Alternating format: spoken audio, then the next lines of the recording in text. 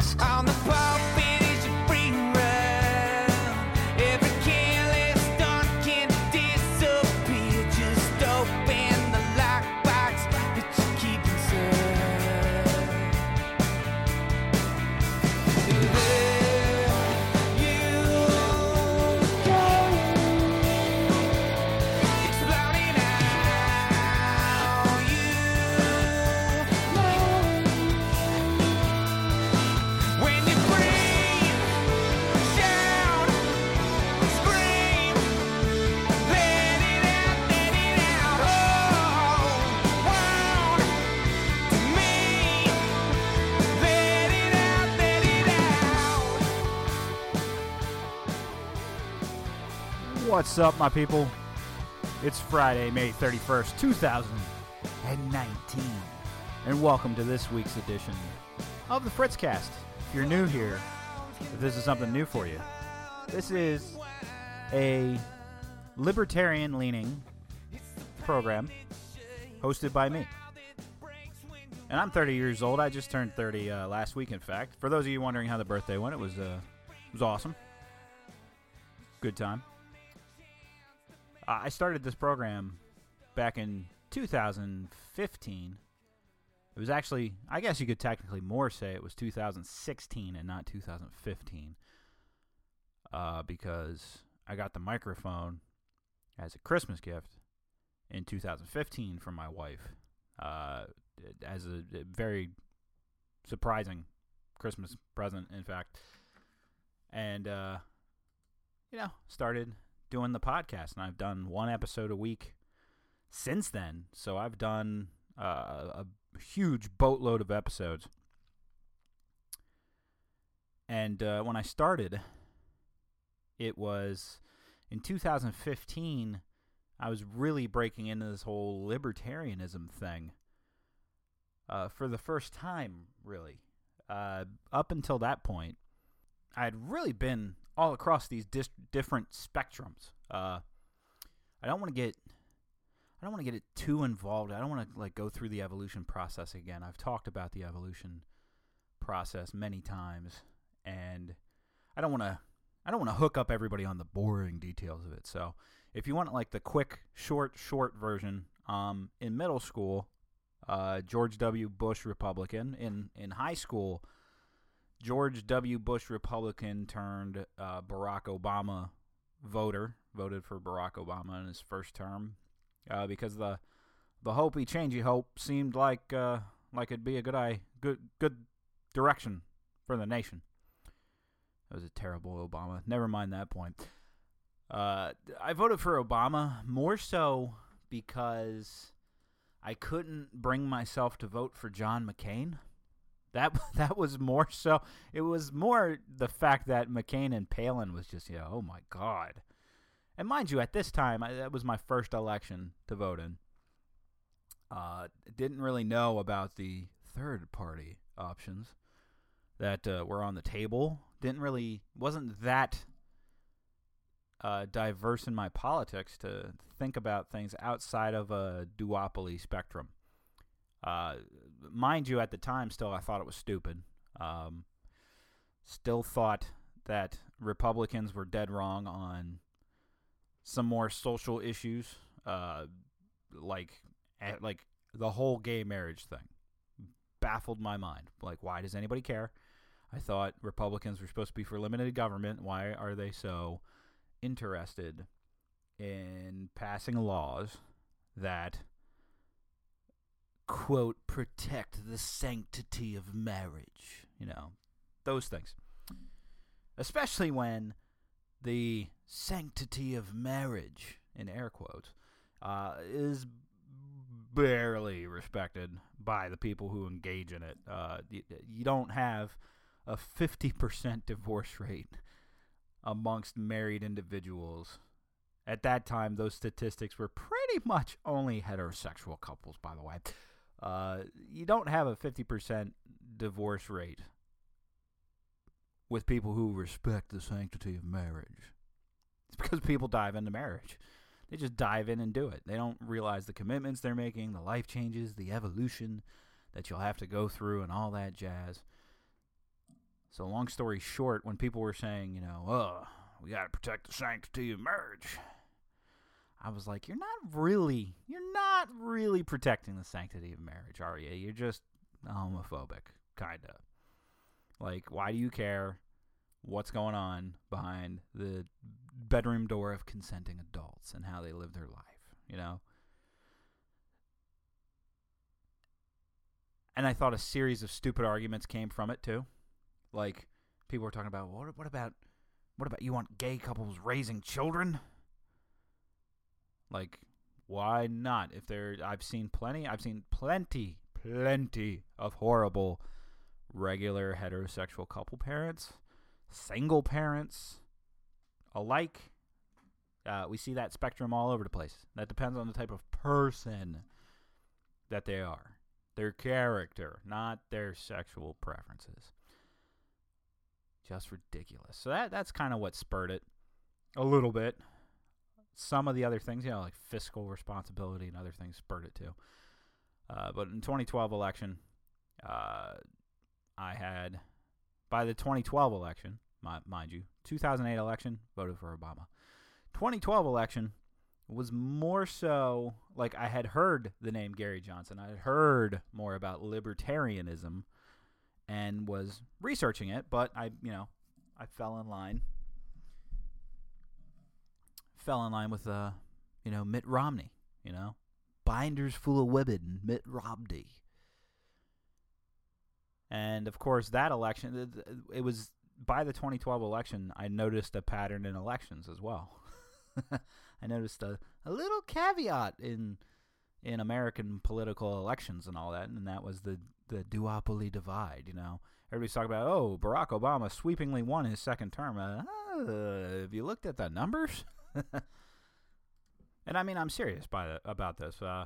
The popular vote in the 2012 election was Barack Obama at 65,915,795 votes, and Mitt Romney had, get this, 60,933,504.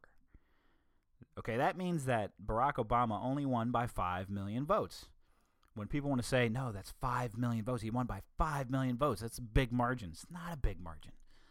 Not a big margin at all in terms of the fact that it was only 65 million to 60 million. See, when you put it in perspective of the numbers, becomes minuscule. That's not even factoring in the fact that there was a whole big segment of the populace that said, we're not even going to vote. Mind you, that doesn't even include the...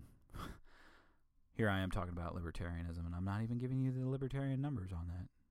Mind you, Wikipedia doesn't either, but let's see.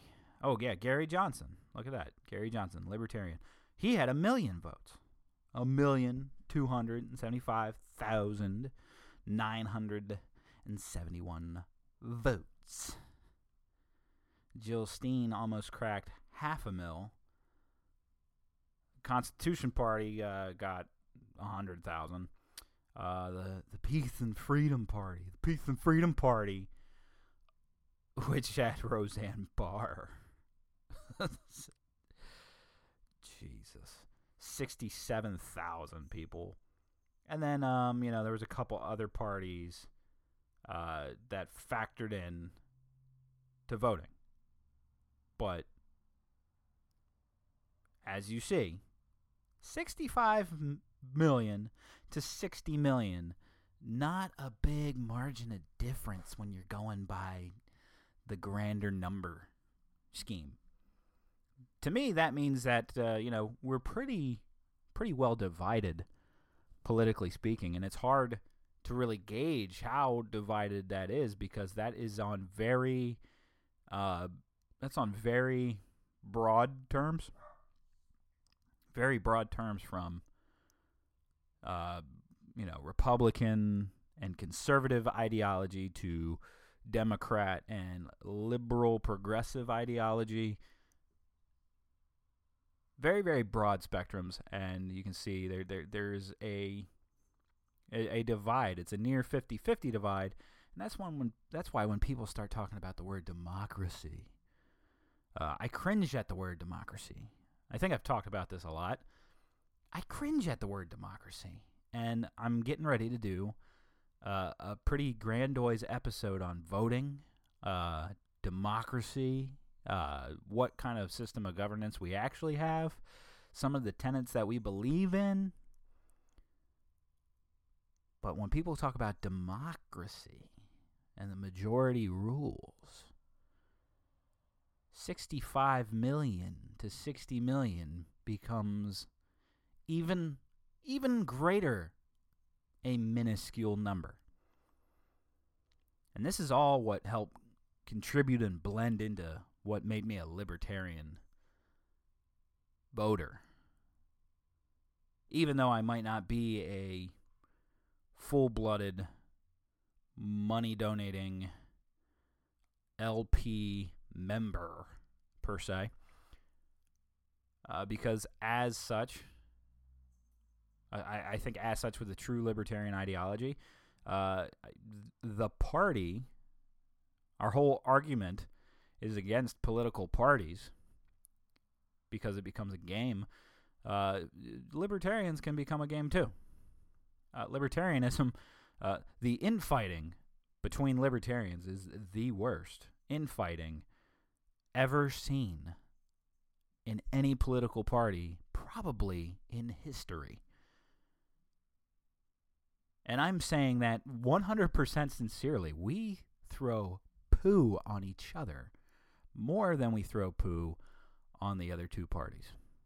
That's what it means. You don't know what it is to be a true libertarian until other libertarians are telling you that you're not a true libertarian or you're not libertarian enough. That's where this thing becomes very confusing territory. Now, some of my loyal listeners might be going, what are you getting at, dude? Like, you've talked about these things before. This isn't new territory. And you're right. It's not new territory per se, but what it's building into what we're about to talk about. Last week's episode was all about Justin Amash. And what did I title that episode? I titled that episode Dissent is Not Allowed. Because in Donald Trump's America, dissent is not allowed on either side of the spectrum. If you're a Republican in government right now, you pretty much have to fall in line with Donald Trump and the red hat. You have to fall in line with the Make America Great Again crowd. Donald Trump just yesterday announced a 5% tariff increase on all goods coming from Mexico. Okay? Tariffs are just a tax that's passed on to the American consumer. All right? And taxation, by definition, under the libertarian banner, is theft, which would mean that tariffs is a form of theft. Now, let me just expand on that, though. If you're a limited government, principled, conservative voter, there is hardly a reason that you would support Donald Trump and his tariff increase on Mexico. Why? Because you know putting tariffs on Mexico, as Trump says, to control the immigration issue. Sure, there's an immigration issue. Yeah, there's an immigration issue. I'm not one of those people that's going to lie and say that there's not an issue with an influx of illegal immigration. However, I'm one of those types that says billions upon billions of dollars to erect a wall on the southern border is kind of idiotic. Along the entire border, yes. Sections of the border, maybe. There is some ideology to flow into the argument about free movement of people. That notwithstanding, there being a problem with immigration, it's not like Mexico mandated that all their people up and come to America. They've been doing that for years upon years upon years. because of the opportunities that come from living in America. Now, has the government helped? Has the government thrown a bone and built a system in which those people are maybe not rewarded, but they're also not discouraged from doing things illegally? As we've written the laws, sanctuary cities and other things like that. Yeah, that's been a problem of the federal plank of the government, sure. But if you think a wall just magically stops the inflow of people, it doesn't. And if you think tariffs are a good idea because that'll help Mexico crack down on the people leaving, well, a good fair amount of things for us come from Mexico. Okay, I'm ripping this right from the Office of the United States Trade Representative. Mexico is our third largest goods trading partner with $611.5 billion in total goods trade during 2018. Good exports totaled $265 billion, and good imports totaled $346 billion. All right, now the U.S. goods trade deficit with Mexico was $81.5 billion in 2018, and this is where people really start showing their lack of awareness or understanding of a situation. Some people will say, we have a trade deficit with Mexico, and that's bad. That puts us in the hole. So why wouldn't you want to counterbalance it so that we don't have a trade deficit with Mexico? A trade deficit isn't necessarily a bad thing per se. For example, I have a trade deficit with every store I shop in. Why? Because I take dollars, I take my money, the little bit I get to keep after the government taxes the crap out of it, that I get to take my meager earnings after the government parses it from what it feels it's owed. I can take my money to any store and buy goods. And when I buy goods, I trade money for whatever good. So when I go to a store, I'm in a trade deficit with them because I gave them money and they gave me product. I didn't give them product. I gave them monetary supplement. They gave me the product. That's a trade deficit. And guess what? I happily maintain my trade deficits with all the stores I shop with. Happily.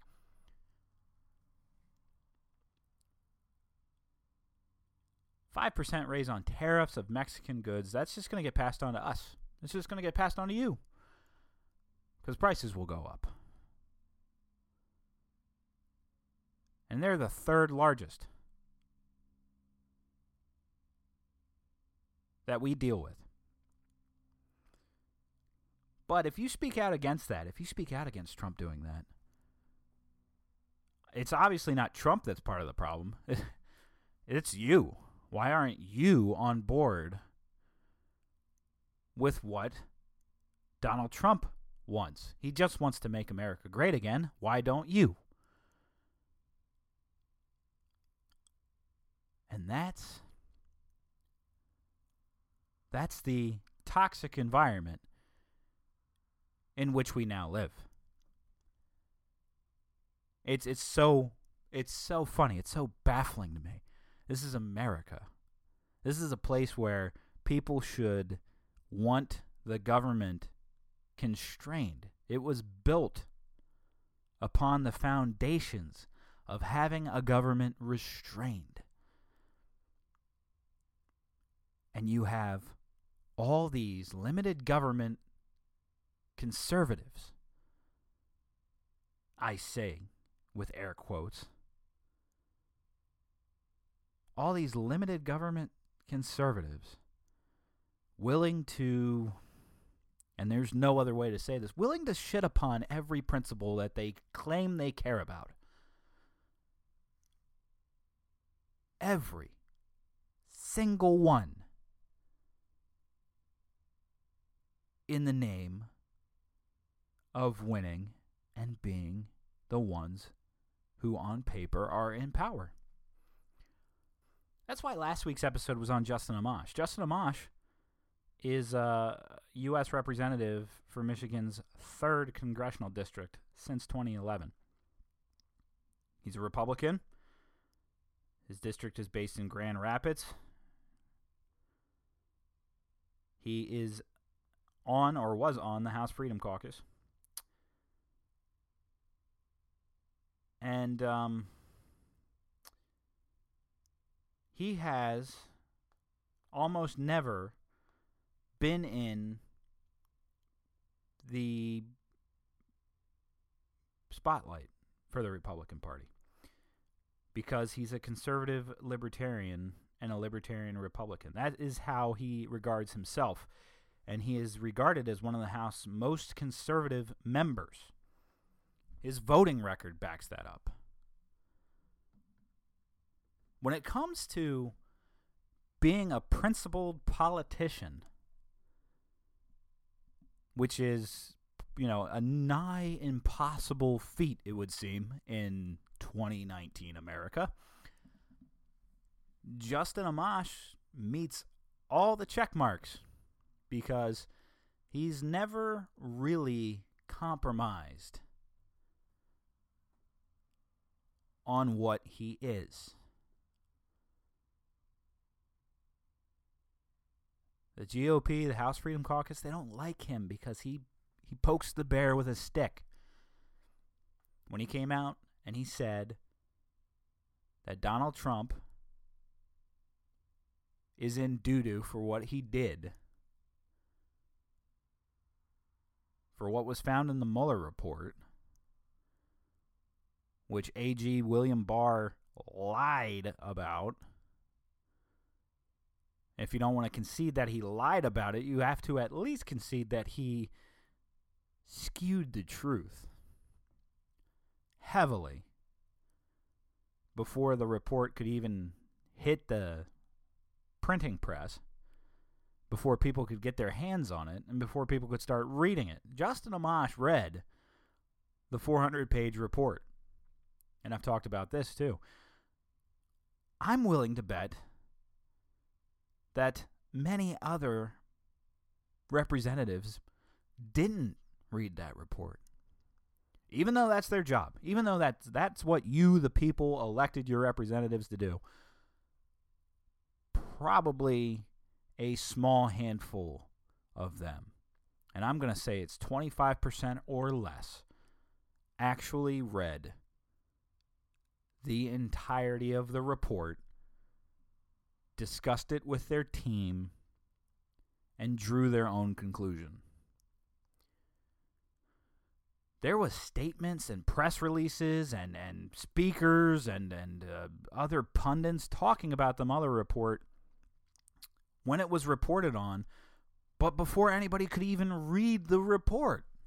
Within 24 hours, people are already coming up with these comprehensive takes on these things, which is just impossible.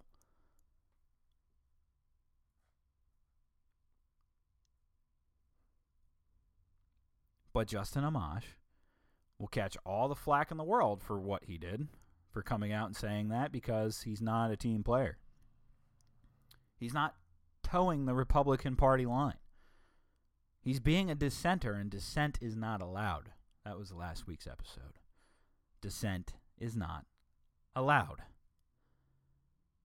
And if you think it's not allowed only on the Republican side of things, look no further than presidential candidate Tulsi Gabbard, who, I'm sorry, for lack of better terms, gets shit on all over by her party. She would have no hope, and she has no hope in her runs for the presidential election because the DNC will bury her ass. Despite the fact that she has a pretty damn good foreign policy to build off of. despite the fact that we as libertarians would look at the rest of what Tulsi Gabbard likes and go, no. We don't like that stuff. Because I don't. There's hardly another stance or political position from Tulsi Gabbard that I could like. But the foreign policy and the wars thing is pretty damn good. Pretty damn good when you don't hear enough of them saying it. But dissent is not allowed. Dissent is not allowed. And I opened up this episode talking about the evolution thing, about the evolution of my politics, because just as current events unravel and information becomes more available and you do more research and more studying and comparison, it's not even a word, dummy. Comparing notes with others, comparing and contrasting, maybe that's what I was trying to, comparison, when you compare and contrast at the same time. I'm sorry, I'm so stupid. I'm such a goofball. I'm sorry. Where was I going with that? Man, sometimes you have to just like pause, replay the last 30 seconds to a minute of what you recorded, and then you're caught up. I've slowly been 180ing on the Mueller report. I did that episode, which I kind of read through William Barr's 4-page response, and I thought I wrote a damn good episode about it. And I thought that my take on it was pretty damn solid because I sat down and I did all the legwork. But guess what?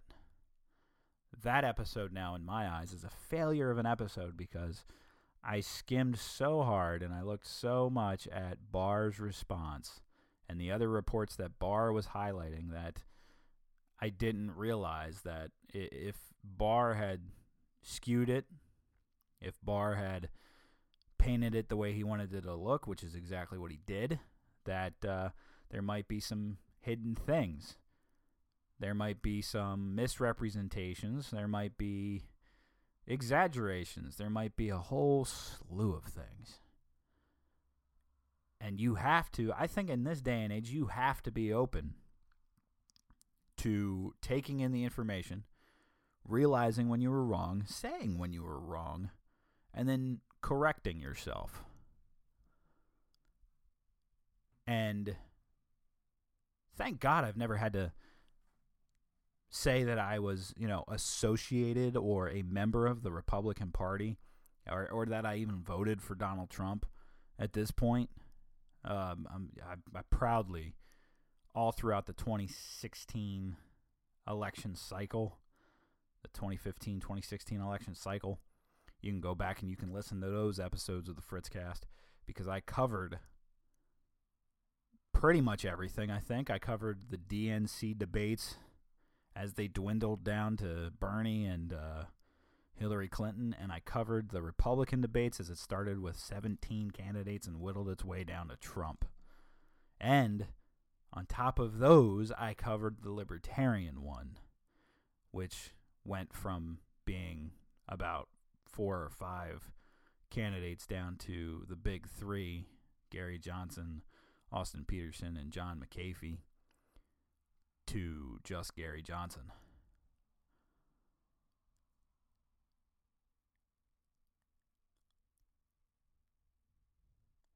And I never aligned with Trump.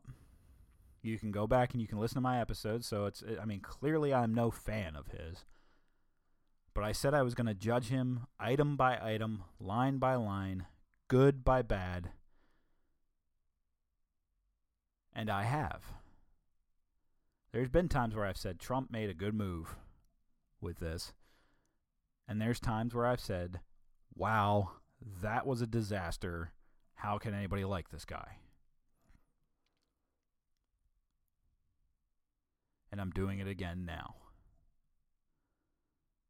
Trump's character, again, you can go back and listen to all my other podcast episodes on this. Trump's character is garbage. Garbage and not worthy of a leadership role anywhere, let alone the presidency of the United States. But that's not good enough to ruffle the feathers and talk about impeachment. However,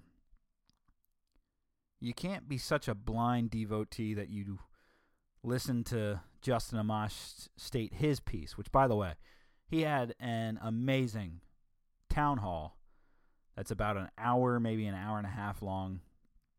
Just Google Justin Amash Town Hall on YouTube, and you can find a source of it. I highly suggest you sit down and listen to it, because Justin Amash isn't afraid to stand in front of all his constituents who have diverse, differing opinions and hear them out and explain himself, which is something else that our politicians just don't do. Not often enough. Justin Amash reads every bill and will tell you why he's voting yay or nay on the principles of the Constitution. How many representatives are actually doing that, their job?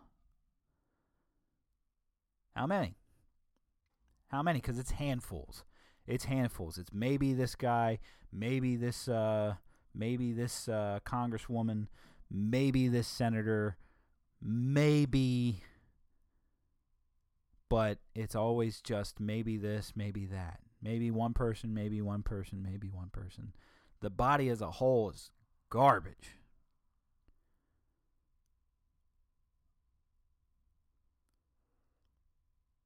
But if Justin Amash stands up and says his piece about why Trump could possibly be impeached for what's in this report, based on his actions and things of that nature, and you're unwilling to listen to him, and then Andrew Napolitano comes out. Andrew Napolitano. Let me play you what he said about the Mueller report. We have Judge Napolitano back with us to give us the legal aspects of this. Now, Judge, before you launch into this, Lizzie, would you again read what, to me, and I think you'll agree, this is, to me, the key sentence. Read it. If we had confidence the president did not commit a crime, we would have said so. That is in the Mueller report. And if we had confidence the president did not commit a crime, we would have said so. That opened the door. I could not agree with Lizzie any more than I do. That opens the door for the Democrats to pounce.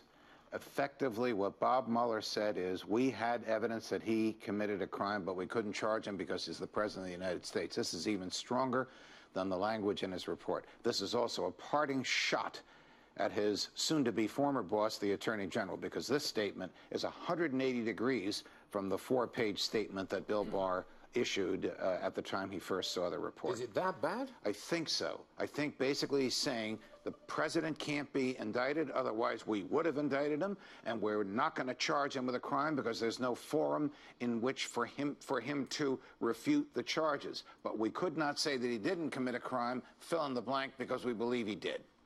And now this is about the obstruction of justice side of the investigation. I also think that there is fodder for the Democrats on the conspiracy side. He didn't say there was no conspiracy. He just said we were not able to establish it beyond a reasonable doubt. There's some evidence of it, 127 communications between Russian agents and Trump campaign officials from July of 15 to November of 16, but not enough for us to make a criminal case out of it. I think this is hurtful to the president, hurtful to Bill Barr, fodder for the Democrats. But I also think that the language in here is such that there's something in here for everybody. Right. But Robert Mueller also said, we did not, however, make a determination as to whether the president did commit a crime.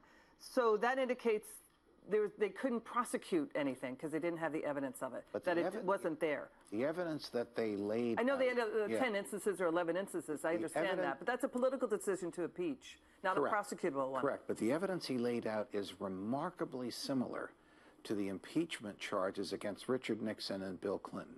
Richard Nixon, tell Haldeman and Ehrlichman to lie to the FBI. President Trump. Tell Don McGahn to change his testimony that he gave to the FBI. Bill Clinton, tell Betty Curry to lie to the FBI. Donald Trump, tell K.T. McFarland to put a false document in a file that you know is going to be subpoenaed. These facts that he laid out are so substantially similar to the matured allegations against Bill Clinton and Richard Nixon, it's clear where he was going. He didn't have to stir this hornet's nest this morning. By the way, you and I were wrong when we said he's not going to go on national television and resign, because in fact he did. Yes. He could have simply submitted a letter saying, I resign, I'm going back into private practice. Instead, he took a shot at his boss, who's 10,000 miles away. And that's truly stunning that that apparently we can't talk about that. I'm sure there's people out there who would, hear that and just 180 their respect on Andrew Napolitano and side specifically with Trump because Trump can't do no wrong. Trump can't do no wrong. And I don't know if it's just like the celebrity that we've injected into politics. Because there's this grandiose celebrity thing about politicians, and I never understood that either. They're politicians. They're supposed to be people, but we treat them as superstars. We treat this as Hollywood, almost.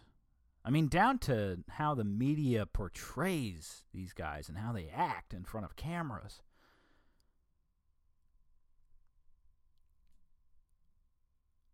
The dividing lines become sharper,